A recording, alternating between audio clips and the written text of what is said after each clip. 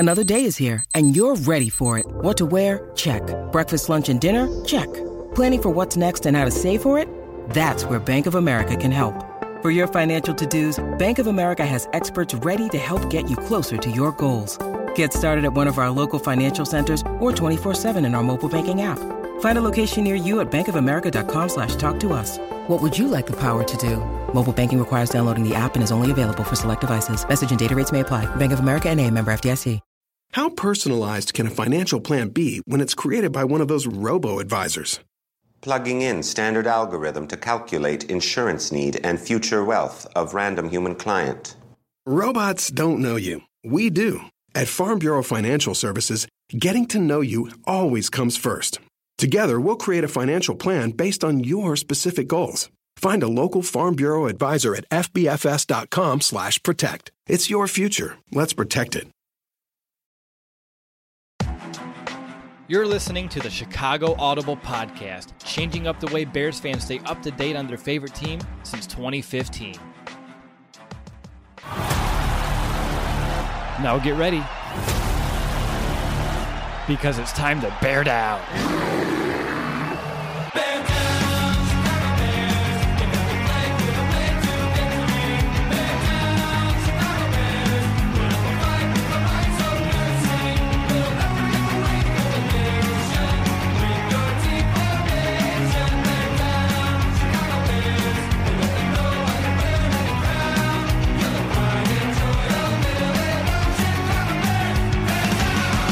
Welcome back, Bears fans, to another episode of the Chicago Audible. I'm Yaroslav DeWitt, and welcome to our Week 7 preview show. I'm accompanied, like I always am, with my co-host, Nicholas Moriano, and the two of us, we're ready to rock and roll as we break down everything you need to know before kickoff on Sunday against the New Orleans Saints. Nick, how's your week been? It's been pretty good so far. Busy, as usual, with grad school work and everything, but you yourself are having a pretty busy time, so we're just in the grind of things, not like the Bears are coming off this bye week. Yeah, did you enjoy your bye week? I know I enjoyed some time to take a breath and reset. Yeah, I did. Still constantly working, but it's nice just not having to worry about the Bears, whether they lost or won or, we saw everything come out this week on the Bears, who they should get as the new quarterback. Like, we saw everything in this past bye week. I'm glad that actual football is back so we can just talk about the team and not speculate down the road what the Bears could or couldn't do. Yeah, exactly. It's time to kind of get back to action. And let's go ahead, Nick. Let's dive on in. And I want to have a change up this week because it's been a few weeks or a couple of weeks since we've had a preview. So let's start with the Bears defense. And I'm sure Nick now needs to flip his notes around, which is exactly why I did that. But let's begin with the news. Defensive lineman Akiem Hicks, he's officially on IR for his elbow injury. And even though it does appear that he could potentially return at the tail end of this season, there's still going to be around an 8-week window before that may happen. So, Nick, I want to know, what's the impact of Akiem Hicks heading to IR? Obviously, the Bears are losing a big-time leader on that defense, someone who brings the energy and is a very productive player as well. The Bears have a lot of depth, but surely there's going to be an impact. So the question is, Nick, how much? I mean, you saw the impact once Akiem Hicks left that game against the Raiders in London. That offensive line for the Raiders was able to do whatever they wanted to that Bears defensive line. And yes, we've seen guys like Nick Williams and Roy Robertson Harris step up. But without Akiem Hicks, that's a huge impact. I know the Bears have a great defense overall. They have a bunch of great players on all levels of this defense. But you lose a top talent guy like Akiem Hicks, your defense is going to take a hit. So, again, I think teams know that. Maybe they feel a little bit more confident, especially seeing what the Raiders were able to do, that maybe they can try to establish the running game against this Bears defense. But, of course, it's just going to mean that other guys like Bilal Nichols, who's coming back from injury, will have that club on his hand, has to step up. Roy Robertson has to step up. Eddie Goldman, who's been an anchor for this Bears defense, maybe he just needs to play more snaps now that Akiem Hicks isn't in. And that's not ideally what you want, but it means everybody else needs to elevate their level of play. And at 3-2 right now for the Bears, obviously not in first place in the NFC North, that's what it's going to take for this team to kind of crawl and fight their way back, especially when you have one of your leaders who's out due to injury. Yeah, and the thing about losing Hicks that's huge is that he's that two-way defender in the middle of that defense. He's great at stuffing the run and also very good at rushing the passer. So I think it will take, multiple Bears defensive linemen, pieces of that rotation to step up in his place to make sure that damage is mitigated. But Nick, when you're looking at not just this week, but the rest of the season without Hicks until he comes back, if he comes back, do you believe the Bears have enough depth to, live without him? I think so. Look, I mean, I just said that obviously defense is going to take a hit because Akeem Hicks isn't there, but it's still a great defense, Will. It's still a top 5 unit with all the guys you have around him. And you expected a guy like Bilal Nichols to take that next step. We'll see what happens, what he can do with that club on his hand, but you still have a lot of capable guys on that defensive line who can make plays for the Bears. So, yeah, they can definitely do it. This is a tough opponent, though, with the New Orleans Saints this week, but they're definitely capable of it. Jay Rodgers is a great coach for that defensive line. He's gotten the most out of, a lot of his guys there, especially the backups in Nick Williams and Roy Robinson Harris. So, how personalized can a financial plan be when it's created by one of those robo-advisors? Plugging in standard algorithm to calculate insurance need and future wealth of random human client. Robots don't know you. We do. At Farm Bureau Financial Services, getting to know you always comes first. Together, we'll create a financial plan based on your specific goals. Find a local Farm Bureau advisor at fbfs.com/protect. It's your future. Let's protect it. Like I said, it's just going to take those guys to play even better moving forward until and if Akeem Hicks can come back this season. All right, well, you talked about it. We have a very tough game ahead of us in all 3 phases. And let's go ahead. We're talking about the defensive line, so I think it's perfect just to kind of start right there. Nick, are you looking at any battles up front? Anyone standing out to you, good or bad, and why? And I know there's a guy that you believe the Bears can beat consistently in this game, and I wanted to hand over to you for you to kind of give those details. Yeah, so as I was just watching the film on the Saints, they have a pretty stout offensive line. They've been able to keep Teddy Bridgewater upright.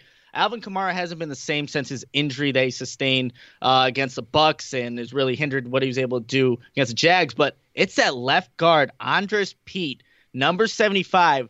That's the guy you want to target, especially knowing that the center for the Saints, that's a rookie too.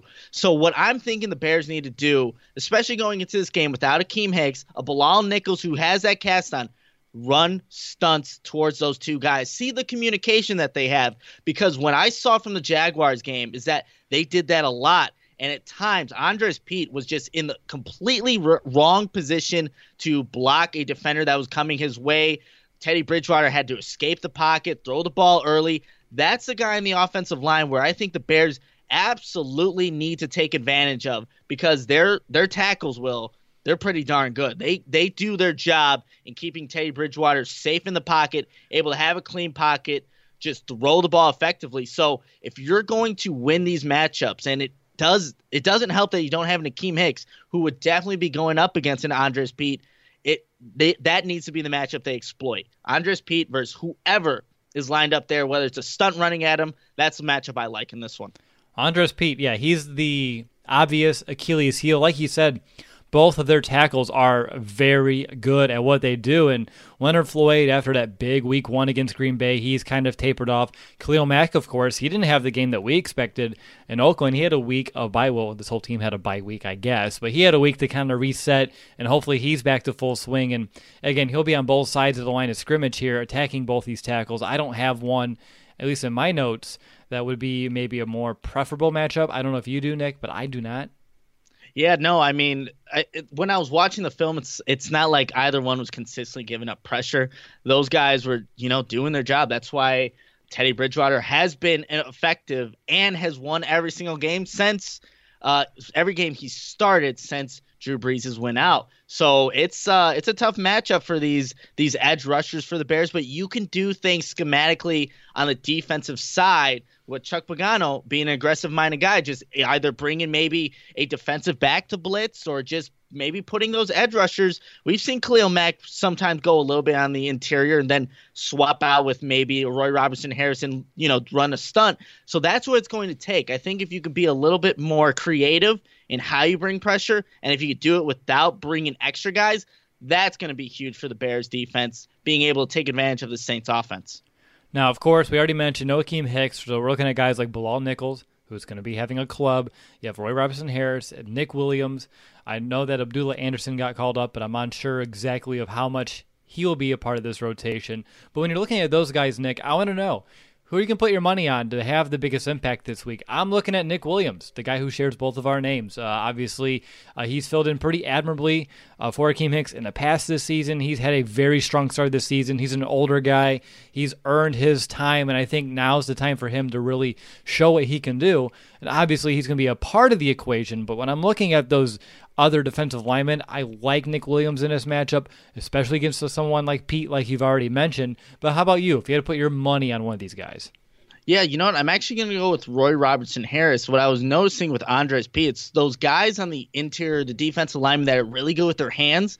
That's where he struggled with, where you're able to hand fight with the offensive lineman, then at the very last second swim over, tuck their jersey in to get past them. That's where he struggled, and he was able to – what Andres Pete does, he just leans forward far too much and then uses momentum against them. That's what defensive linemen did, especially the Jaguars guys, and they were able to get him off balance. So I think I like Roy Robinson-Harris in this matchup because of that length he has. Keep him at bay and then swim move, do a counter move, which he's worked on this season to kind of get past that left guard and then get to Teddy Bridgewater. So I think Nick Williams is definitely capable of it. I think that Roy Robertson-Harris, given those opportunities, and we've seen what he can do in limited opportunities, make advantage of it. I think he's the guy that can really get to the best of Andres Pete. Cool. I'm having some fun here. I'm going to switch what side of my screen my notes are on just to change it up because you're always on the far right. I didn't like it. I had to change it back real quick. I was like, my eyes do not want to go there. But no, really good points there, Nick, on the interior defensive line. Anything else for the Bears in terms of the matchups up front that you want to kind of hit on before we move forward? No, I mean, like I said, that was the weak point, and then everywhere else it's been pretty strong. But I would look at that center as well. Throw a lot of mixed stunts at him, see if he can pick it up. That's the thing with – and even James Daniels, to a degree, is still working on that, just signaling out who is coming, who is not, just kind of labeling out the protection. See if the center for the Saints can do that as well, because that is not an easy task whatsoever. All right, well, up next, we're going to kind of move on over to the Bears' run defense. But before we do, I do need to call a quick timeout to tell you a little bit about a new sponsor this season to the Chicago Audible, and that, of course, is Wrigleyville Sports, because we're super excited to have partnered with Wrigleyville Sports. They're one of the premier Chicago sports merchandise stores in the entire city. So if you're looking for any of the latest Bears gear, maybe you want to celebrate a little early or you want to celebrate appropriately this Sunday and get yourself a Club Dub t-shirt, definitely check them out. But they have everything that you want, from hats, sunglasses. I know it's getting cold, but it doesn't mean the sun goes away. You have jerseys, anything you want. Check out WrigleyvilleSports.com. And since you're listening to the show, you do get a pretty sweet deal. We have a special promo code for you, and that is Audible, AUDIBLE. And if you use that, you get 15% off and free shipping off any order of $25 or more. And again, that code again is Audible, AUDIBLE, and that gets you 15% off and free shipping on any order on WrigleyvilleSports.com. All right, you're listening to the Chicago Audible Podcast. I'm Russell DeWitt, joined by my co-host Nicholas Moriano. We're previewing this Bears-Saints Week 7 matchup, and it's time to talk about that Bears run defense, which had a tough time in Week 5 in London against Josh Jacobs. I'm not going to say I told you so, Nick, but I told you that Josh Jacobs may give that Bears defense a little bit of trouble. But again, we're all looking to rebound here. And for the Saints, you already talked about Alvin Kamara. He's a dynamic threat, but you already said it, Nick. He is not 100%, and there's still a chance that he doesn't play. We don't know yet. New Orleans, they also have Latavius Murray. He's found some production this year, albeit it's been in a very limited role. So it's really hard to gauge exactly what the Bears are going to be up against. So taking all things into account, Nick, what are going to be some of your keys to stopping the Saints on the ground? You know what? Over the past couple of weeks, they just haven't been the same team rushing the ball. They didn't do it very effectively against the Bucs. They weren't able to establish the run really against the Jags just last week. So I'm not really too concerned with what New Orleans is bringing in terms of the running game. And it seemed like at times they wanted to run away from that left guard, that left side, just because they knew that what they had in Andres Pete not able to get off blocks or the center just not able to pull effectively. It seemed like they wanted to run right a little bit more, but I'm not too concerned. Even though Latavius Murray came in against Jacksonville, 8 attempts, 44 yards, a 5.5 average, he was able to, bust off and get a few effective runs. But again, I don't think the Bears are going to play as bad as they did in London against, Josh Jacobs. And I know they're without Akeem Hicks, but you can't imagine that the Bears are going to be that bad. I don't know if you saw what Chuck Pagano said today about with Khalil Mack specifically. It's like, how are they going to rebound? He said, just watch at 3:30 on Sunday. You'll see how we're going to rebound. So I know the Bears are going to be ready defensively. Not too worried about them. What happened in London, I think that's one of the few instances this season where you're going to see a bad Bears defense. I'm not too concerned what they're going to do come Sunday against the Saints. Even if Kamara played, I don't really have much of a worry because he's very much like a Dalvin Cook, right? A smaller back who's real fast, a little bit shifty, and the Bears are pretty capable of stopping those types of running backs. The issues was against Oakland, okay, there are a lot of issues, but one of them is that bigger body Josh Jacobs that will run you over. That the Bears had problems with that, and the Saints, they don't have that. So for me, I'm not really worried, just like you, Nick. And the Bears, I think a little bit of retribution's on the table here to kind of get that identity back. Because I said this, I think I used to say it every week, right? You can't go against the Bears' run defense until they prove otherwise. Well, they did a couple of weeks back, but now it's time to rebound and get back on track. Before we go and move forward, Nick, I just saw that Adam S. in our chat. He is celebrating a birthday today. So, Adam, I just wanted to wish you a happy birthday, and I hope that you have a great one. Really appreciate you hopping in here on the chat. Really, on your birthday. That's even awesome. I'm glad you're sharing it with us. Yeah, absolutely. Happy birthday, Adam. All right, let's move on to the passing game. Let's take a look at quarterback Teddy Bridgewater. He's been managing games pretty well in place of Drew Brees. He doesn't turn the ball over all too often. He doesn't try to do too much. But again, he's no Brees. There are indeed some ways that he is holding, I would say, that offense back from reaching its full potential. And I don't really think Teddy Bridgewater himself is going to pose too much of a threat, right, Nick? The Bears don't need to do anything ultra special here on defense this week?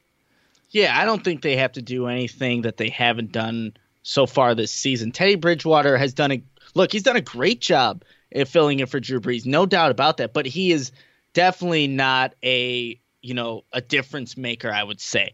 It's because, look, Drew Brees, here's what the Saints basically lose.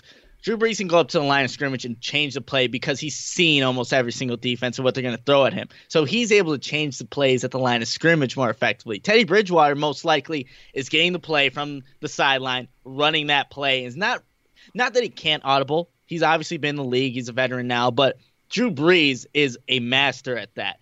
Teddy Bridgewater, not so much. And from what I've seen, when he has a clean pocket, he could throw some pretty good balls. But when you ask him to run outside the pocket, there's a little bit of pressure, like any quarterback, that accuracy diminishes. He will tend to throw high. If he's missing, he's throwing high. If you do that in the middle of this Bears defense, that's going to get picked off by Eddie Jackson or HaHa Clinton-Dix. I know Teddy Bridgewater probably knows that.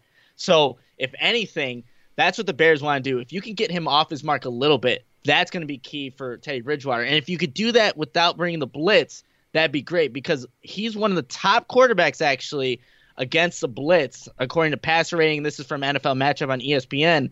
128.7 passer rating versus the blitz. And the Bears, they have the personnel to get to the quarterback without blitzing. But if they can do that, that would bode in their favor because Teddy Bridgewater has shown in the past that if you blitz him, he'll make you pay. That's the good stuff there. And, really, Teddy's played well. When you look at what he's done in the red zone as well, once they get down inside the 20, they've had some troubles converting, but he still doesn't turn the ball over. He actually has a 120.6 passer rating in the red zone, which is third best in the NFL. But, Nick, you hit on all the good stuff. Teddy, he's going to be out there to manage the game. He's going to take a lot of high percentage throws, a lot of quick routes over the middle. You're looking at a lot of slants. You're looking at a lot of screens.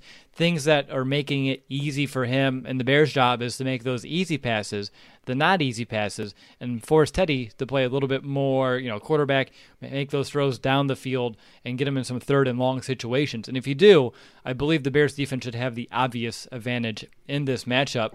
But speaking of matchups, let's go ahead and look at the ones through the air that we need to pay attention to, because this one on the surface, Nick, it seems pretty damn obvious. And it becomes even more obvious if Kamara, if he doesn't play, because he is the team's second leading receiver. I think since week 3, he's had 25 receptions, which is the second most amongst running backs since week 3.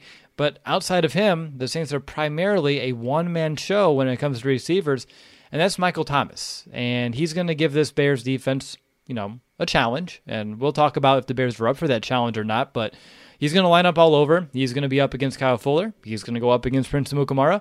And he's going to be in the slot. 25 of his catches this year have came from the slot. So you have to look at Buster Skrine in this regard as well. So when you're looking at Michael Thomas, Nick, how do you stop him? Can you?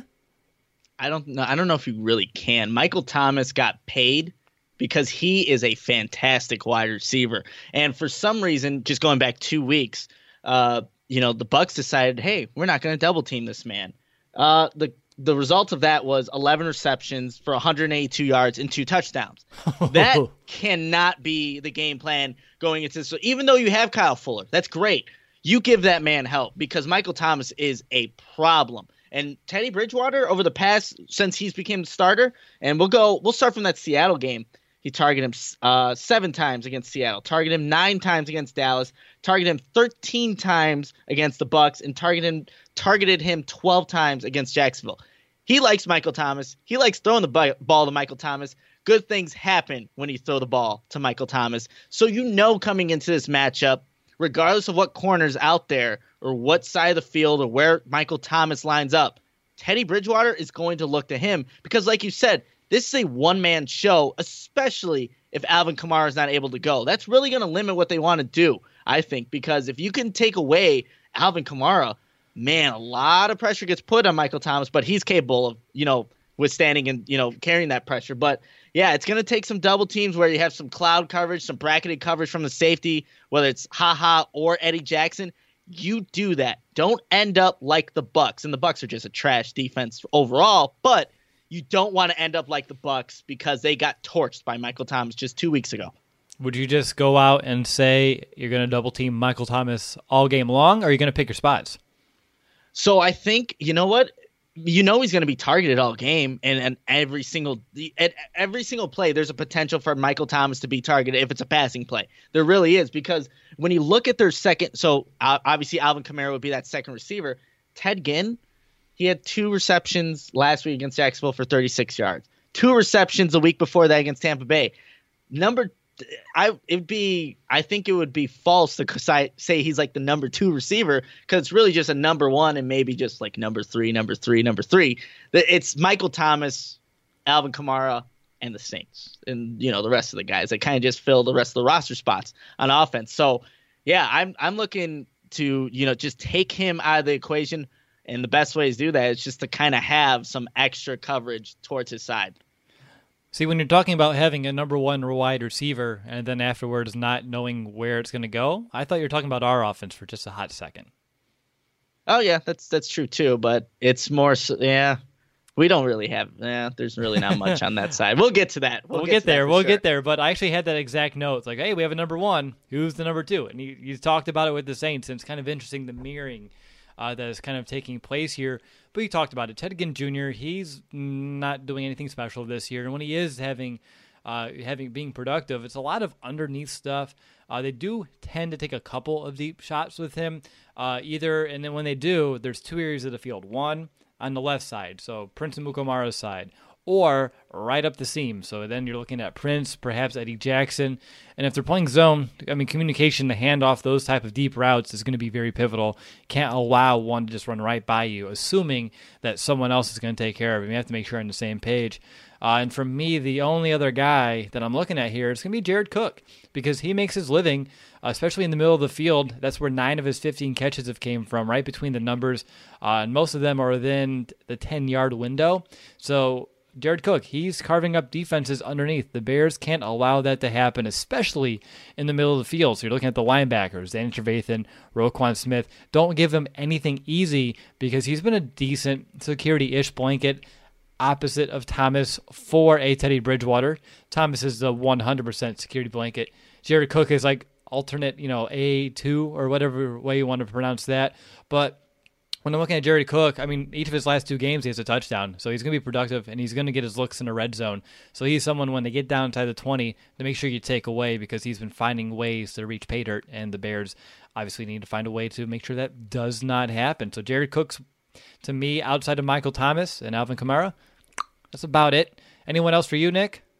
No, yeah, you hit on it. And 7 of Jared Cook's 15 receptions have come in the last 2 games. And so he's getting more involved in this offense. And you alluded to the 2 touchdown receptions that he has in the past 2 games. So, yeah, they're starting to look at him a little bit more. But when you look at this offense, it is Alvin Kamara and Michael Thomas. And then you could throw whatever quarterback you want out there. They're going to utilize both those guys effectively throughout the game plan. So that's going to be the task at hand. Can this Bears defense take away? I'm really looking at, I think it's just going to be Michael Thomas this game, that high ankle sprain. And even if Alvin Kamara does play, he's not the same player. He really is. And you saw that against the Jaguars because Alvin Kamara in space is just brutal to tackle. Like, I know Roquan Smith, Danny Trevathan, great linebackers, but I would have to give it to Kamara one-on-one when healthy. He's that type of player where you can give it to him in space. He's going to make whoever it is miss. You have to be really stout. Just everyone converges to the ball carrier. But that's not the Kamara that we're going to see on Sunday, if we even see him. So can the Bears stop Michael Thomas is going to be the big question come Sunday. And then in the red zone, look for Jared Cook. I know he didn't practice. At least I know he's been limited or did not practice yesterday. I am not up to date on today's injury report. Cliff in the chat just said the same thing. Thank you, Cliff. We're on the same page here. But yes, we'll see exactly how that plays out. But those 2 injuries could end up being playing really good favor for the Bears. But Nick, when you're looking at the Saints offense or the Bears defense, is there anything else you want to mention about this game? No, I mean, I think it's pretty straightforward. Look, Teddy Bridgewater is going to be a game manager. He's not going to force any of those, 50-50 balls unless they're going to Michael Thomas. And then when it comes to that Saints offense, it really is run through, again, Michael Thomas. So that's going to be the big thing. And it's what Bears defense shows up. I think you and I both are expecting the Bears defense that we saw everything prior to that London game. I think that's what we're expecting. But if there's any kind of, letdown or the same kind of defense comes out that was there in London against the Raiders, that's going to make life difficult for this entire Bears team because right now, obviously, they're an offense that is struggling. They're really relying on this defense to keep them in games, to kind of grind it out, see what kind of game, or just see if they can pull it out at the end. But they need to show up, and I really do expect that they will this matchup against the Saints on Sunday.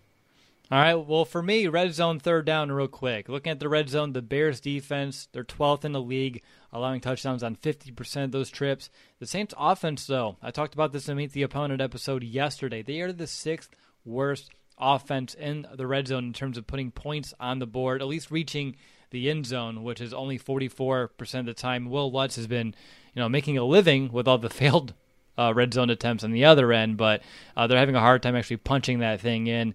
And then on third down, the Bears defense, 6th in the NFL, only allowing teams to convert on 32%, where the Saints offense themselves, they're sitting at 11th. They're converting on about a 43% clip. But Nick, it's time to find out who has the edge, and I'll go over to you first. That Saints offensive line versus that Bears pass rush.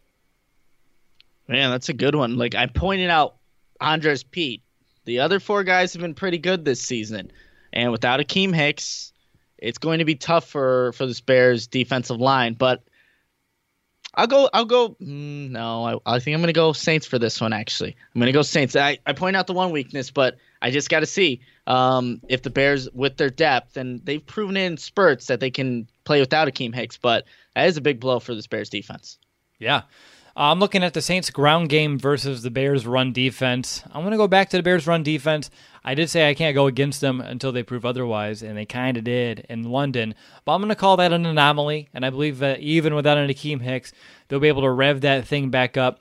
And plus, Kamara, ankle or not, depending on if he's playing, I still think this one goes to the Bears' favor, which again, if you shut down the run and you make Teddy Bridgewater have to beat you, then it all goes to Michael Thomas, which leads into the Saints pass game versus the Bears secondary. And Nick, we're going to share this one. Which way are you going to go? So when he is on Amukamara's side, I'll give it to Michael Thomas. When he's on Kyle Fuller's side, I'll give it to, the Bears. And that's, I don't know, 50-50 then. I have no idea. What about Buster? When he's in the slot, I really like how Buster Screen's been playing. So, favor Bears. Thank you, Buster Screen. I like it. I'm going, even though that Thomas is the only real one that we need to talk about, looking at the collective whole, I think the Bears secondary is the more talented group. So I'm going to give them the advantage. And again, Bridgewater at quarterback, if you find a way to make him have to beat you with his arm, then the good thing should happen. So for me, the Bears secondary should have the advantage over the Saints passing attack. But it's time for our X factors here, Nick, and there's plenty of ways you can go about it. I have 3 different ones that I can potentially bring out, and I'll go with my gut here in a moment. But over to you first.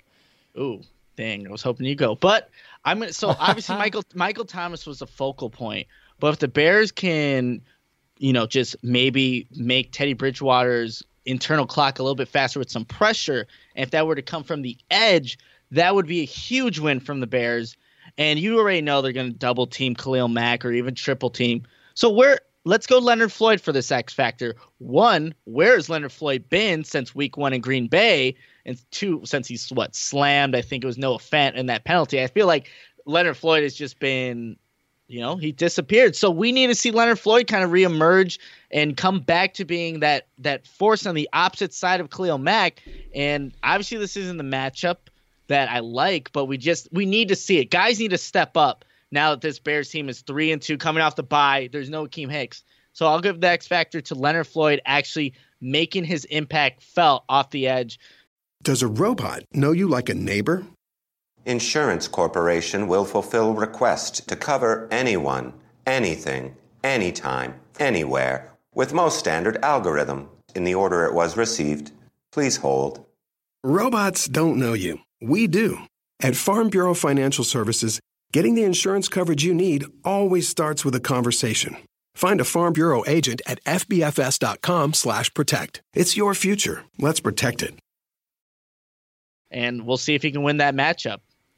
I'm going with all 3 corners. I had that listed here as one of my options. And to me, the more you and I talked about it, Michael Thomas is that offense for the vast majority. Like I said in my podcast with our guest the other day, he has more catches than anyone else on that team has targets, which is just to put it out there. That's crazy.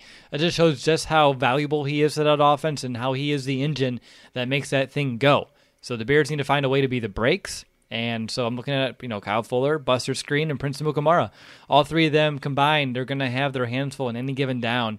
And obviously, if you're looking for an X factor, the obvious one is Prince Amukamara as well. All right, we're halfway through the show, and it's time to turn the tables and look at the Bears' offense, which may have its signal caller back this week. The Bears yesterday they were cautiously optimistic that Mitchell will return. I saw that he was a full participant in today's practice, so I feel pretty good about his odds here on Sunday. However, they're going up against a Saints defense that hasn't allowed more than only 257 total yards in 3 straight weeks. So if Trubisky plays, Nick, I want to know, what are going to be some of those things that you want to see out of him in his return? Because with a few weeks between games for him, Trubisky's had time to reflect on his play, and hopefully he can come back a better quarterback and maybe come out of the gate a little bit hot. So what do you expect to see out of Mitch when he plays? And do you think he will play? I think he will. Yeah, I think he'll play. What I expect to see, I don't really know, Will. I don't know if he's going to be hesitant. He obviously hasn't been hit since that hit that he took against the Minnesota Vikings that, put him out. So it's going to be interesting because the Saints defense, they're legit, and they have a lot of guys that can come after the quarterback at different angles. I don't know if people saw the video of what Cameron Jordan did to the right tackle for the Jaguars I posted. The right tackle was off the ground, you guys, for a couple of seconds because of the power that he generated. That's Bobby Massey, and Cameron Jordan's a hell of a player. I think he has 5 sacks for the Saints right now, and they have 18 total, which is 6th best in the NFL, so they can bring it. So I don't know what I'm expecting from Mitch Trubisky. I guess it all depends on what Matt Nagy has in store to try to mitigate what this Saints defense brings, because they bring a ton of pressure and they do it from a bunch of different ways, from a bunch of different players. I think against the Bucs, they had 5 guys have a sack. So it's not just one guy you have to game plan for. Right. It's a whole bunch of guys. So I really can't tell you what I am expecting from Trubisky, because it's all, what is Matt Nagy thinking that would be a good game plan? So, yeah, I'm sorry, I don't really have an answer to that question. And Mitch hasn't shown me anything this season that gives me confidence that they can really do anything to the Saints defense right now. Yeah, I mean, it's really hard to gauge what we're going to expect from Mitch or what we're going to get out of him. And if I'm going to have like a hopefulness, I hope he comes back calm, because if you remember last year when he came back from his injury, I think he had his worst game ever in the NFL. And I believe after the game, we saw the post-game comments, and we're sitting here on the post-game show, and he said he had butterflies, he felt the nerves, and he can't do that again. I mean, you really can't at this stage of your career. So he needs to go out there, take a deep breath, and just be calm, because that's really, if he's out there and his anxiety is getting the best of him, that's not going to be a good situation for anybody. And again, I'm not asking him to be timid by any means. He does need to play with confidence, but it needs to be a calm confidence, not one of jitters or that do or die urgency. So I hope Mitch comes back calm and is able, because for me, as someone who's had his shoulder dislocated 7 times, I get worried about, to me, taking a hit, especially for my blind side, because if I don't see it and I can't brace up and that muscle's not tense, that shoulder can pop right back out. And he can't think that way, because if he thinks that way, that split second to even worry about that shoulder can be the difference of a completion for a touchdown and a pick 6 or a fumble. You never know. So for me, when all comes back down to Mitch this week, I hope he just comes back calm, relaxed, and goes out there and play with some, like I said, calm confidence. I think that's the best way to put it, or at least what I'm hoping to see out of Mitch. All right, so obviously, you said it, Nick. Mitch, if he comes back, I'm going to say when he comes back this week. I just feel that confident about it. He's going to face a pretty nasty defensive front, especially coming off the edge. You have guys like Cameron Jordan. He has 5 sacks on the year. But his counterpart, Marcus Davenport, he's actually getting after quarterbacks at a higher clip in terms of at least applying the pressure. Over 60 combined pressures between the two, flying off the opposite edges. So you're looking at Charles Leno Jr., and as you can tell in my voice, I got a little nervous even saying his name, and then Bobby Massey. Each of them are going to have their hands full. So, Nick, Davenport versus Leno Jr. primarily. They'll switch a little bit off and on. And then you have Cameron Jordan versus Bobby Massey. Which is the bigger matchup? Whew, that's a tough question. So, yeah, Marcus Davenport's been playing a lot better, especially these past 2 games, just how he's been able to get to the quarterback. But Cameron Jordan's a veteran, and like I said, I posted that video for a reason. He could still get after the quarterback, and he leads the team, I'm pretty sure, with the sacks that he has. So not a guy that you don't want either one of those, but I think Charles Leno Jr. said he did some self-scouting over the bye week, just trying to determine what is going on. He's been penalized the most in football so far with those 8 penalties. So I'm thinking he's going to have a bounce back game. So the Davenport, Leno, I'm going to give that one to Leno. It's really the opposite side with Massey and then Cameron Jordan. But I think the Bears are going to be smart about this. They know they don't want to have Cameron Jordan just wreck their game plan. And it's not like, look, I'm not going to put Cameron Jordan the same. Obviously, he's not on the same level as like a Khalil Mack, right? He could still win some of those one-on-one matchups. You just got to be smart about what the play is. If it's a play where you got to get the ball out quick, do that. Just don't let these edge rushers play a huge impact on the game. If you run the ball effectively, you can kind of take away that ability to sack the quarterback. But if I'm worried about one matchup over the other, I would say it's Massey versus Jordan. And Jordan, I mean, obviously he's been doing this for some time now in the league. So that's the one I'd be more worried about. I get you. I'm going opposite though. I like that. I like Davenport. I like him as a player. I like what he does. Not this week though. Like I said, they have about the same amount of pressures. I'm looking at Davenport. He has 31 pressures, which is exactly the same as Cameron Jordan. But Davenport has played 60 or so less snaps. So he's been out there, and when he's out there, he's wreaking havoc. And you talked about it, Leno Jr. self-scouting. That's great. You can do that all you want, but there's one thing to do it and one thing to apply it. And hopefully he does apply it, but I'm still a little nervous when I'm looking at this game because Davenport, he can win with speed, he can win with power, and I just have a hunch he's going to find a way to keep Leno Jr. off balance on his heels, probably not as much on his toes. And that's, to me, especially with Trubisky's blindside this week with that shoulder, especially in a harness, that's a big matchup in my eyes. If that one goes into Davenport's favor and heavily, the offense is in some serious trouble. But that's not the only thing we need to talk about this week on the offensive line, because Kyle Long, he went to IR as well, which is a tough but right call that the Bears made there. I'm glad they made it. So when you're looking at replacements, you have Rashad Coward, who I think is going to be the guy. Ted Larson, he's battling a minor injury. Then he also brought up Alex Bars too, but my money, it is on Rashad Coward. But whoever it is, they're going to be going toe-to-toe with David Onyemata. He is one of the best interior defensive linemen in the league this season, especially in terms of stopping the run. So Nick, what are your thoughts without Kyle Long this week and, of course, moving forward? You know, it's tough to say, but the Bears' offensive line is going to get better. Kyle Long was not playing at the level that we have all seen him play at, Pro Bowl caliber player, but his body just wasn't allowing him to move the way he wanted to get in position to make the right blocks. There's some plays where, you know, it's hard. It's laughable, like how you see him try to get in position, but he just can't, which sucks to see for Kyle Long because he's played so well for this team when they were bad, and finally when they get good, of course his body just isn't able to keep him going. But the Bears offensive line does get better with a healthy Rashad Coward, who I agree with you, Will, is probably going to be the guy that's first to step up. Ted Larson, like you said, is still dealing with that injury, and Alex Bars is a capable guy probably down the line. But Rashad Coward will be the guy. We saw what the Bears offensive line was able to do and what that offense was able to do with Chase Daniel at quarterback against the Vikings when Rashad Coward had to go in. So I like it's the right move for the Bears. It's an unfortunate one for Kyle Long, but I do like the move going forward. You just got to hope that, you know, whether it's Coward, Larson, and maybe even Bars, whoever gets filled into that right guard spot, they could stay healthy and just, you know, get to their position and be able to make effective block, because that was not happening with Kyle Long.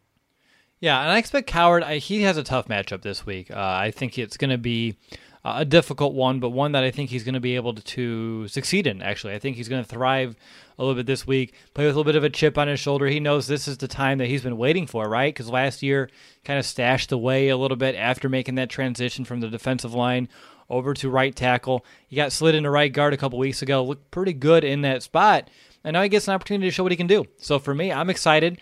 I don't think he's going to limit the offense by any means. Like you said, Nick, it's hard to say, but the offensive line should be better as a whole for this, and hopefully Coward can be the guy to just be the plug and play for the rest of the season, because with the offensive line, you want continuity. You want the same five guys week in, week out, and if anyone's hoping, okay, Coward this week, but maybe Bars in a couple weeks, or maybe Trey Larson, that's not the right way to go about it. You want someone who can go in there, be consistent, and have that starting five find some new consistency and some confidence as a whole. So for me, Coward hopefully should be pretty good this week. Are you worried about his matchup this week, or is there any other matchups in the interior of the offensive line? I know our focus is on the edge, and rightfully so, but like you said, this entire defensive front is a little nasty. Yeah, no, I'm worried about all the matchups that the Bears have. This offensive line hasn't probably given anybody, especially Bears fans, confidence that they can, you know, win those one-on-one matchups. That was something that Matt Nagy highlighted, especially after the London game. Like, of course, reporters asked him, like, what have you seen on the offensive line? He didn't directly said it, but he did. It's like, we're not winning those one-on-one matchups. So whether it is, you know, James Daniels or Cody Whitehair, any of these guys up front, they're not winning those one-on-one matchups. Harry Hiestand needs to get more out of that group. So regardless of the defensive lineman that is in the rotation for the New Orleans Saints, yeah, until they prove otherwise, of course I'm worried. Yeah, because like you said, like I've said, they're nasty up front. And I think I think Matt Nagy described them as salty. I don't think that was the right word to describe like their defense, but they're salty, Will, and that's a problem. He's trying to stay hip with the lingo. I have a hard time myself, but even I get salty. Maybe it's another term that I'm not getting as well, but yeah, you talked about Leno Jr., right? And he did some self-scouting. Hopefully they did all some self-scouting, but hopefully Harry Hiestand did some self-scouting and was able to do some, patchwork throughout this week in practice too of like some obvious issues that were, consistent week in, week out and try to, scrub those away. But let's go ahead. Let's move forward. And let's take a look at that Saints pass defense. They allow a pass rating of only 93.6, which is 19th in the NFL. They allow 237 passing yards per game, which ranks 11th in the league. So there should be a few interesting matchups in the air for the Bears. And again, you took the words out of my mouth earlier. They're still trying to find that consistent number 2 target behind Allen Robinson. So, Nick, over to you. What are some of the matchups on your radar? Do you see any favorable ones?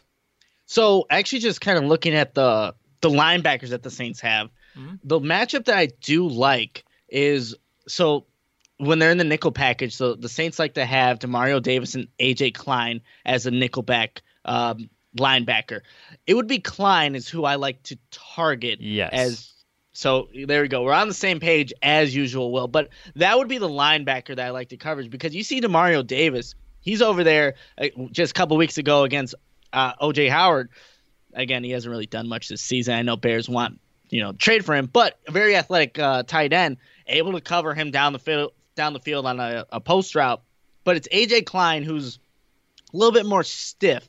The only thing, though, and just reading some articles from The Athletic and some of the writers for the Saints, Athletic writer Deuce Windham said the Saints have faced 11 personnel, which is 3 wide receivers, 282 times, which is more than any defense in the NFL. And teams have only been successful 45% of those plays. Well, the Bears, on their offense, they run 11 personnel all the time, 53%, which is not uncommon for any NFL team. Usually that's going to be the primary focus. But the Bears are in 11 personnel have not been very successful. Only 40% of those plays have been successful for the Bears in 11 personnel, and the Saints only allow 45% success rate. So what the Bears like to do, the Saints are good at defending, and the Bears haven't been good at anything on offense. And regardless if it's A.J. Klein that you're targeting or, Demario Davis or one of the corners, that matchup goes in favor of the Saints. So it's not that it's really that the Bears are bad on offense. The Saints are really good on defense right now. That's basically what it is. Yeah, and that's what it sounds like. It sounds like a long-winded percentage way to say it, but it's a good one nevertheless. I like that insight there, Nick. But yeah, Klein, he's the one I had circled. Like you said, he's stiff. He reminds me a little bit of like a Nick Kwiatkowski a little bit in coverage, how he kind of is a little bit slow, always a step behind. He's definitely beatable. He is the second most targeted player on that defense. I think that's for a Your heart health is the foundation of your body's performance. So if you want to stay at your peak, your heart has to do the same. CocoVia delivers the level of cocoflavanols clinically proven to increase circulation, promoting healthy blood pressure and a strong heart. Boost your cardiovascular health and stay peak with CocoVia at cocovia.com. That's CocoVia.com. And now during Heart Health Month, save 20% with coupon code CVHEART20. These statements have not been evaluated by the Food and Drug Administration. This product is not intended to diagnose, treat, cure, or prevent disease. Season, and he does allow a 133 passer rating when targeted this season. When I'm looking elsewhere, I say go after Patrick Robinson in the nickel. He's in place of that P.J. Williams, who is now suspended. Robinson, he's 32 years old. Obviously, he wasn't deemed worthy enough for a starting spot, so let's see what he can do. Definitely test him out. And then other than that, when I'm looking at the Bears, I'm interested to see if the lack of harness for Anthony Miller is going to continue to help him. You and I, we've talked about in the podcast before, like with that harness, he can't really get full mobility of that arm. I know he took it off against the Raiders and he felt, free at last. He was able to go out there and utilize his full body, that wingspan, that potential. So I would like to, and he also had his best game of the entire season. So I want to see him continue to build off of that and some progress. And with Mitch probably coming back, who has a hard time connecting with Anthony Miller, it's a big game to see if they can find a way to click. If they can find a way to click after the bye and build off of it, that'd be a really good step for those two. And then Taylor Gabriel, he's been practicing getting back off of that concussion protocol, and his return would be pretty huge as well. Don't forget the 3 touchdowns that he had in his last game here. So for me, that's what I'm looking at in terms of matchups, besides Allen Robinson, who is the end-all, be-all right now for the Bears in terms of receptions. How about you, Nick? Anything further here? So I think in terms of if you're looking at the corners that they have, Eli Apple and then obviously Marshawn Lattimore, I think you have to want to favor the Apple matchup and whoever's on there. Maybe having a speedster like a Taylor Gabriel will definitely help there. But yeah, Marshawn Lattimore has been playing some good football the past 2 weeks, and I think with Mitch coming back, you want to see what he's like throwing the ball. How accurate is he? And if you had to test one of these corners, I'm not going to test Lattimore. I definitely want to test Eli Apple in favor of that matchup. But yeah, the Saints defense, it's pretty darn good. It's pretty darn good, Will. And like Von Bell, or not Von Bell, it's Marcus Williams, their free safety. You'll see him play a lot in the box. It's like they have 3 linebackers when they're in that nickel package, but they'll bring Marcus Williams in there, and he'll line up next to Davis and Klein. And it's like they have like 3 linebackers, even though they're in that nickel coverage. And he has just been blowing up plays in the backfield, just tackling running backs. And as we all know, the Bears haven't been able to block very well this season. So you don't want a guy like that who's been impacting plays to make plays against this Bears offense. All right, finally, let's look at the Bears' ground game. This will, too, obviously be impacted by the offensive line change. On the year, the Saints defense, they rank 14th. They allow 103 yards on the ground per game and 4.3 yards per carry on average. So obviously we want to set some expectations for the rushing attack. Obviously they need to have a presence this week. The Bears are 26th in the NFL, 80 yards per game on the ground. I'm hopeful that they can maybe have another game like they did against Washington a little bit. Maybe the offensive line change can help a little bit, but I'm still not really, Nick, personally super confident in the Bears' ability to have a big day on the ground until I see it. I'm expecting maybe a modest day, probably around that average of 80 yards or so, maybe 90-ish yards on the ground, especially if the Bears can't get much going on through the air. It's going to make their job on the ground a little bit more difficult to become one-dimensional one way or the other. So when you're looking at the Bears on the ground, David Montgomery taking the bulk of these carries, what kind of day are you envisioning and why? For me, I'm having a hard time seeing them still eclipse the century mark. Yeah. Oh, man, I have a stat in here, Will, about how many games the Saints have gone without giving up 100. Okay, the Saints are currently, and credit to the athletic writer Jeff Duncan who found this stat, the Saints currently have a streak of 32 consecutive games, 2 seasons worth, without allowing a 100-yard rusher. That's going to be 33 come Sunday, because unless it is just a dramatic difference from this offensive line, this game plan from Matt Nagy, when I say dramatic, I don't mean you have to do these fancy plays, but like they just need to get back to the fundamentals of football, win your matchups up front, and block some damn people. That's how you can maybe break this streak. But they've gone 32 games so far. With how the Bears have been playing, I don't see it happening. And I met David. So for people that know, I met David Montgomery last weekend. Great guy. And I hope for him to have the best. But I just don't see it coming against the Saints, Will. They stopped Leonard Fournette like it was, no issue. Again, right. Minshew didn't help them when you have no passing game. Of course, it's not going to help. But neither do the Bears. The Bears don't have a passing game. The Bears don't have a running game. The Bears barely have an offense. They have 11 guys that go out there. That's about it. So unless they just change everything, I don't see it happening, Will. Same. Literally, you took the words out of my mouth. I mean, right now we don't have much of a passing attack to combat it, to even set anything up. And it all goes back to what we said earlier, right? The offense has just been bad. They've been honestly just piss poor. And it's been 5 games. They had a week to reset. They get Mitch back. Maybe they can move the ball. Maybe they can find a way to have some positive momentum. Both have been so hard to come by for this offense. It's on drives that are promising, they find a way to shoot themselves in the foot and destroy it. They have one positive drive followed by 2 3-and-outs. It's just has been so up and down, a roller coaster of a ride with really not a lot of peaks. a lot of valleys, a lot of lows for this offense, and they need to find a way to claw themselves out of it. And like you said, Nick, it all comes back down to the basics and scheme and executing and doing your job. So for me, in terms of what they're going to do on the ground, I don't know. We'll see. Hopefully they can put all the pieces together. I do know with Rashad Coward on the field, they were able to have one of the bigger runs of the entire year. That is a testament to Coward as well, but that doesn't mean that he's going to go out there and you're going to see these huge holes just open up in the running game, especially against the Saints on defense. Anything else, Nick, either on the Bears offense or the Saints defense that you want to make sure we hit on? I think for Matt Nagy, it's for him when he gets, it seems like it's too predictable. Whenever you see Cordell Patterson lined up as a running back, that ball is going to Cordell Patterson up the middle, right? We've seen that a couple times this season, and I think you just need to get away from that. I think a guy that may have an impact, and this is crazy to say, and maybe I'm just saying this because I want this Bears offense to do something. I think J.P. Holtz could actually be someone that is a factor because, when I was talking about going maybe back to the traditional ways, he can line up as that fullback role, and that's just another added blocker. And the Bears, they need all the blockers anywhere.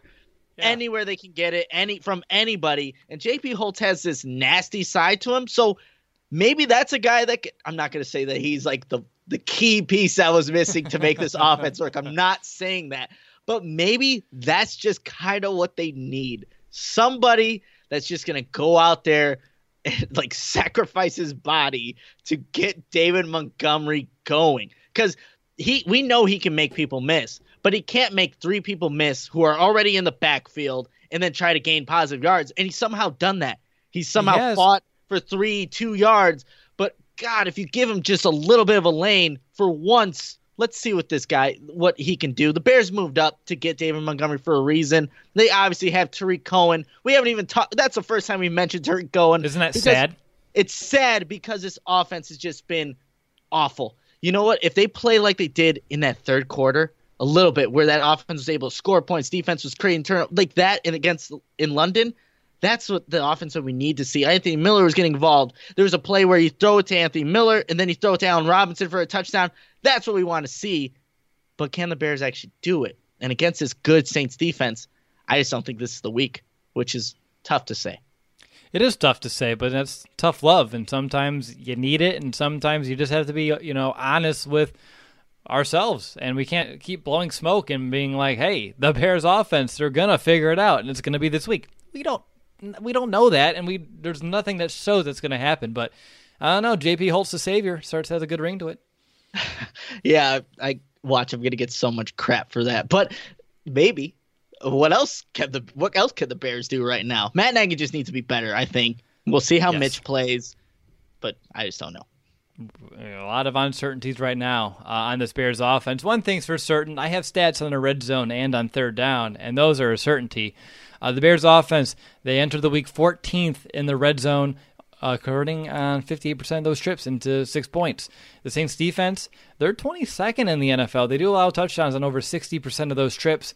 On third down, the Bears offense, where you expect them to be, 22nd in the league, only converting on 35%. And the Saints defense, 14th, allowing teams only to convert on 37%. So it looks like the Bears are going to be right around their average in terms of where they may end up being on third down. But they could find a way. To me, my number has always been about 45%. If you can find a way to convert on 45% of your third downs, good things usually follow. At least points will happen. Even if they're not touchdowns, you can find a way to at least put some 3 points up, some field goals on the board from time to time. But Nick, it's time to find out who has the edge. And I'll go ahead and kick this off. I have the Saints pass rush versus the Bears offensive line. New retooled, a week off offensive line. Harry Hiestand getting behind him, coaching him up. Rashad Coward steps in. I'm still going with the Saints pass rush. Yep. I knew that's where that was going. Yeah, just yikes. I mean, hopefully they can step up to the challenge because they did that last year. And they were able to take care of, guys like Cameron Jordan, guys like Marcus Davenport. Last year, those were no problem. Each and every week, right? Oh, no big deal. We got it taken care of. Not this year, and hopefully this week can change it. But until then, right now, I got to go with the Saints pass rush. Davenport, Jordan, and some of the guys up front as well in the middle, they're nasty. They're salty, and they're going to give our guys some hell up front. So for me, Going to go with the Saints here. Nick, over to you. I'm going to give you the Saints secondary versus that Bears passing attack. Saints secondary. Again, it's all going to be predicated on that offensive line if they can hold up against this pass rush. And we don't know how Mitch is going to play. He hasn't shown anything this season to feel confident about, really. So I have to give it to the Saints secondary that is playing some good football. And Marshawn Lattimore, I would expect, is going to be on Allen Robinson a lot. And that's going to be a good matchup. I'll take Allen Robinson still in that matchup, but you got to get the ball there. And we don't know. We just don't know yet with Mitch and how he's going to play. So got to go with the Saints. All right. And then you get the Saints run defense versus that Bears ground game. For me, I think it's the Saints run defense. Again, the Bears haven't proven anything here. We just had a whole big discussion on that, so I'm not going to rehash it. Nick, are you in agreement? Saints sweep the board? Saints sweep. Oh, I thought you had more. Nope, just that. Don't want to elaborate on it. You're good. All right, X Factor time on offense. I'm just going to, pull the rabbit out of the hat, the easy one, right? Mitch Trubisky. And I'm sure, Nick, you have another maybe easy one. We'll see if I can just set it up there for you. You have a moment to think about it. But for Mitch, can he elevate the offense? Can he lead the charge? Can he do more than just manage a game like Daniel has, but be the guy who can kind of take the offense by the reins and run with it? Maybe not run because of the shoulder, but I just want to know, can Mitch sustain drives, make the crucial throws when they matter? We need that. We need that in a quarterback this week, next week, and the rest of the season. But if he's not able to do that, it's just going to be another game where I see the Bears defense keeping them, quote, in it, and then the offense maybe, trying to find a way to just do enough to be on the right side of the final score. But I don't want that to be the case. I want the Bears offense to do their job and the Bears defense to be able to keep the other team scoring low enough where you have a gap instead of just being right there, barely ahead. So for me, X Factor's Mitch. He's coming back. I want him to provide a spark. I don't know if he can or if he will. So for me, that's an X Factor. How about you, Nick? You know what, Will? You mentioned Trubisky, maybe not run with that shoulder, but I think he does need to run when the opportunity presents itself where he can slide and get there safely. Yeah, because we haven't seen Mitch actually use his legs this season. That was a big component last season. I think it was 5th in the NFL in rushing yards. That was huge for the Bears. He got some key first downs with his legs. So maybe when the opportunity presents itself, take off and get down safely. But my X factor, and I think when you go into a matchup where you are outmatched, the Bears offense is outmatched going into this game. I'll say that right now. You need a guy that can call plays and do it effectively and get these guys in position, and that's Matt Nagy. He needs to come out and have his best game plan that we've seen all season. With this offensive line not playing very confident, and I know they're coming off the bye, they did self-scouting. Harry Hiestan's getting on them. Well, if you put your guys in position, the best positions possible to gain yards, even though you are not playing as well, that's going to bode well for this Bears offense. That's throwing screens, those inside screens. Maybe a guy like J.P. Holtz comes in. He had one in London where he had that inside screen, get a few yards, get those tight ends involved, have those quick passes, take away this Saints pass rush, and let Mitch have easy, effective passes. And that's where Matt Nagy's going to come into play, where he's game planning. It's especially going to be an advantage to the Bears if the Bears can take advantage of those scripted plays, get up early, and then let that defense kind of get after Bridgewater. Because you want Bridgewater, the passer, the guy that's going to have to throw, and not the game manager to win the game. So if the Bears can go up early, somehow, some way, it's all going to come back to Matt Nagy and how he game plans. So that's my X factor going into this one. Yeah, good stuff there, Nick. Sorry, I've been trying to think about how Mitch would slide if he's running with the ball, right? Because his strong hand, his arm, his right one, you want that one to protect the ball. His other arm's going to be in a harness. I don't know how you're going to be able to hold yourself and scoot. And if you hit that just right, Nick, I'm telling you, a shoulder will just pop right back out with a slightly torn labrum. And again, I'm not saying he shouldn't run if given the opportunity. I'm just trying to work through the mechanics of how he should slide, and hopefully he's working that out in his head too, because it is kind of intricate when you're dealing with a ligament that can literally just pop off at any given time. You know what? If Mitch doesn't feel comfortable sliding, he shouldn't play. And I know a shoulder can just pop out, and if he doesn't feel comfortable that if he takes contact, his shoulder's going to hold up, then he shouldn't play. But I'm thinking, from what it sounds like, how he's talked to the media, Matt Nagy's talked to the media, it's seeming like he's going to go. So he better be able to obviously he hasn't taken contact, but they said they simulated in practice with, the bags and stuff. That's not Cameron Jordan hitting you, driving you to the ground, and then seeing how you're feeling. This is a bag, and it's probably not being hit that hard at the quarterback, I would assume. So he's got to feel comfortable with that. I think at any point he may have to slide. He's got to feel comfortable with it. If not, then he shouldn't play. I'm telling you, I'm not going to say it on the show. We'll talk about it when we get off. But from my personal experience, there's no way that thing, you have confidence in it. I mean, there's just none. Literally none. There's no way you do it because one wrong move, one wrong motion, one wrong fall, one wrong hit, one wrong, you land on it. There's so many ways that thing can go, Nick. And I'm speaking from experience here. I'm glad I got the surgery. I'm glad Anthony Miller got the surgery. And I know why he's not getting the surgery, because he'd be out for the season. I get it. And it's an off-season thing. It's coming. They haven't said it's coming. Mark my words, that's coming our way. But let's move on. We have other things to talk about here, Nick. And let's move on to the final portion of our show, which is going to go into of course, our predictions, but first, special teams and a few things on my radar. Number one, the Saints punt returner, Deontay Harris. He has the most punt return yards in the NFL with 150. Fun fact, the Bears, Tariq Cohen, does lead the NFL in average yards per punt return at 14.89. And Will Lutz, he has the fourth most field goals in the NFL, 13. And he's only missed one. He's 13-14. And his only miss was from 50+. So those are a few things on my radar in terms of the third phase. How about you, Nick? No, so Deontay Harris he's capable of making some big returns. I'm pretty sure he had a touchdown against Seattle, but he does have some trouble with actually making the punt, or actually catching the punt. There was in the Bucs game where he dropped one, he muffed one. It didn't go the Bucs way, even though it was a clear fumble, but he has had some times as a punt returner where he just doesn't catch the ball cleanly. So the Bears have some pretty good gunners that can get down there quick, and Sherrick McManus, he may be a guy that can get there fast enough, and if that ball ends up on the ground, I would bet that Sherrick McManus is going to be one of the guys that can recover it. So even though Deontay Harris is definitely somebody you have to watch out for, because if he gets to the edge, it's like that Tariq Cohen speed where you're in trouble. If he's on the edge, it's like, crap, you're probably going to be seeing his number and seeing him go down the opposite way, because that's not where you want him to be. But he is a guy that will, be a little iffy when he's back there and when catching those punts. All right, well, let's go ahead. Let's get some predictions in. We've been talking about this game now for about an hour, maybe a little bit more, and it's time to, predict what's going to happen. So with bold prediction time, Nick, I think you had 1 million written down by the time we started this show, right? I have none. Well, what is it? What are you going to make up?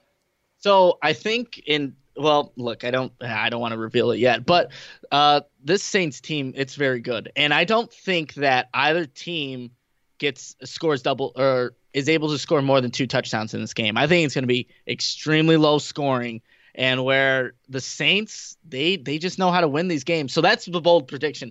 None of these teams will score more than 14 points. And that's it.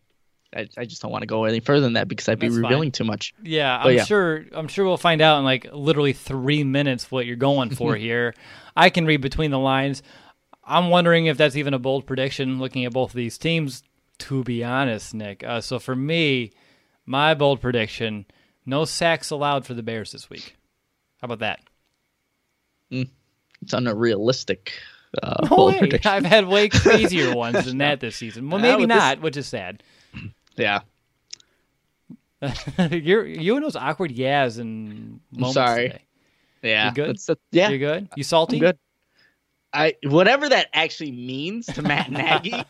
So, I don't know. I guess salty in what people actually know what that means, but not the other way. I don't know what Matt Nagy's thinking.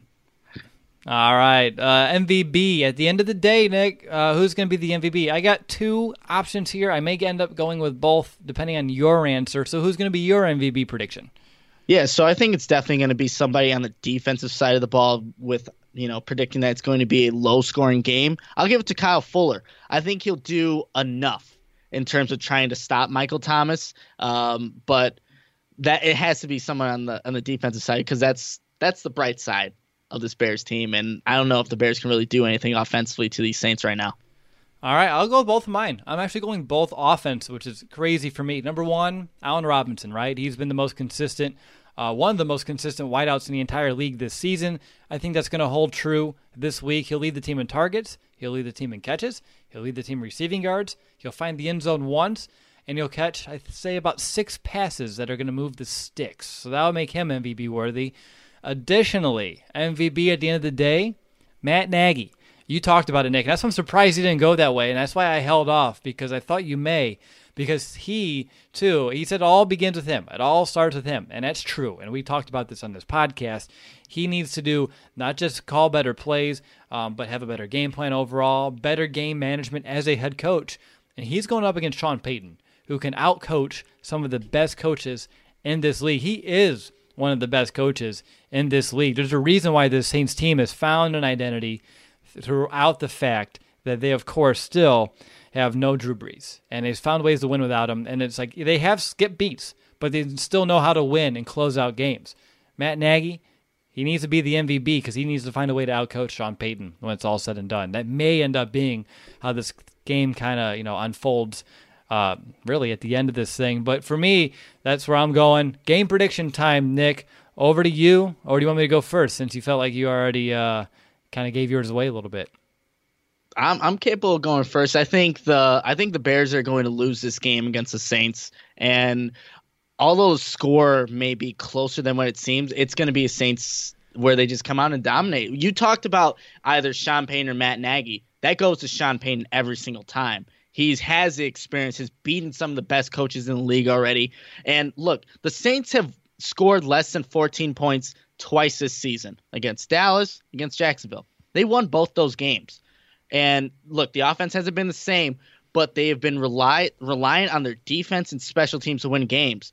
And right now, before the season, and this is credit athletic writer Jeff Duncan, who pulled up the stats. Before the season, New Orleans had won just one game in 18 games in which they scored 13 or less points. So they're finding new ways to win.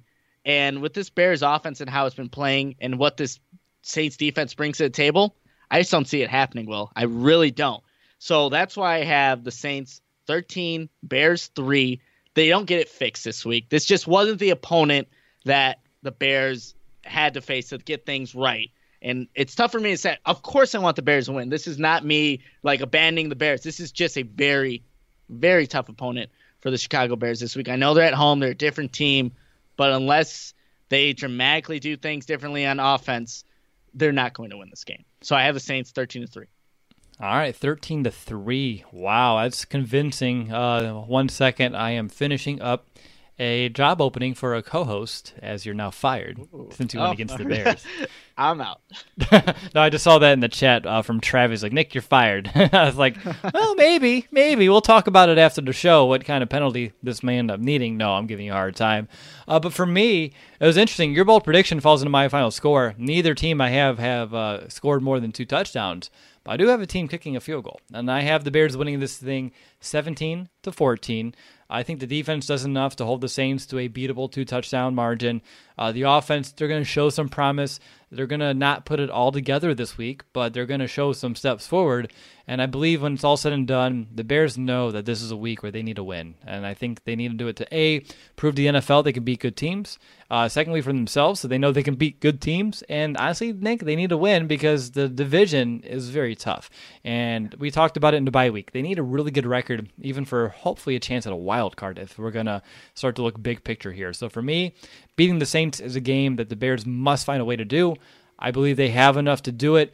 So for me, Bears 17, Saints 14. But I'll let you know how confident I am, because now it's time for our confidence meter and final thought. I'm at a 6.2, and that's pretty low for me. I usually don't go anything lower than a 7 if I had to go back and check my own notes. But to me, again, Bears are coming off the bye. There's a ton of what we need to see improvement on the offense. I expect to see some signs that we're trending in the right direction, but this is not going to be a game that I'm going to go wow, at the end of it, unless there's some crazy things going on, because it's a Bears game, and that tends to happen. But New Orleans, we mentioned, this has been the whole show. They're a very, very good football team. They know how to play complementary football. They're hard to force into turnovers on offense, so the Bears are not going to get many extra possessions, but the Bears also on defense do have that knack of getting takeaways. So we'll see which way which side outweighs the other here when it's all said and done. But again, this is a game they must win to get the season back on track. So for me, Over 5, which means I believe they're going to get it done, but it's not going to be an easy task. So for me, 6.2 is where I kind of lie. What about you, Nick? You don't have them winning, so I've won, and it was 13-3. So is your confidence like a 3?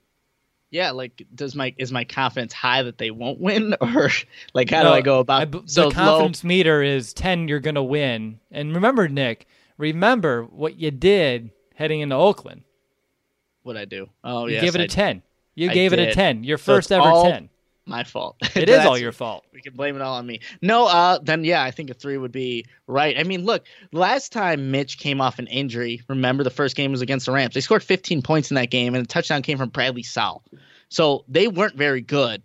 And to think they're going to be good against, and the Rams defense it was Aaron Donald and a bunch of names, right? So it wasn't very good. This is a legit defense with the New Orleans Saints. So of course I want the Bears to win. My week is better when the Bears win. I just don't know if it happens this week. So yeah, 3 is about where I have them pegged, and please prove me wrong, because I would love for the Bears to win and, to be just that much closer in this NFC North race. Green Bay is playing very well, and they need this. Look, it's a tough road ahead. New Orleans, Chargers, Philadelphia, then the Detroit, right? So it gets tougher from here. But yeah, I hope they win, but I just don't see it happening. Green Bay's playing well. They're 12th man. The refereeing unit's playing very well as well. I know we didn't even go a whole show and talk about that. You got a little heated as soon as I mentioned it, too, and now we have to wrap it up. Shoot. All right. Well, I just want to thank everyone for tuning in to this episode. Again, I hope that you enjoyed our weekly game preview. Thanks for tuning in. Make sure to rate and review our show on Apple Podcasts. If you're on YouTube, definitely subscribe to the channel. That way you can keep up to us all season long. Really appreciate everyone who has. I think we're getting close to about 6,000 people who have subscribed to us on YouTube. And, Nick, I told you from it live, we're only a few weeks away where I envision we're going to break 3 million downloads of our podcast, which is incredible. We really do appreciate each and every one of you for, if this is your first ever time listening or you've been here for years. We really do appreciate you all. Don't forget, up next, Will Ingles will have his 5 matchups episode that's going to follow this one. And Nick and we're going to return on Sunday afternoon for that Bears-Saints post-game show. Have a great weekend. But until Sunday, bear down, Chicago.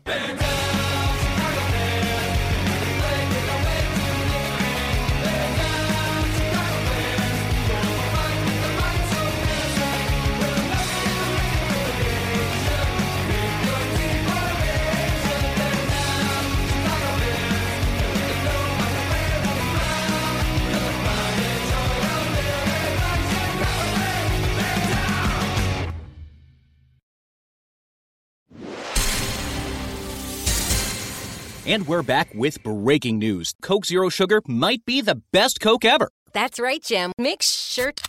Jim. Ooh, yes, this tastes like the best Coke ever to me. We're on the air. I need to try it first.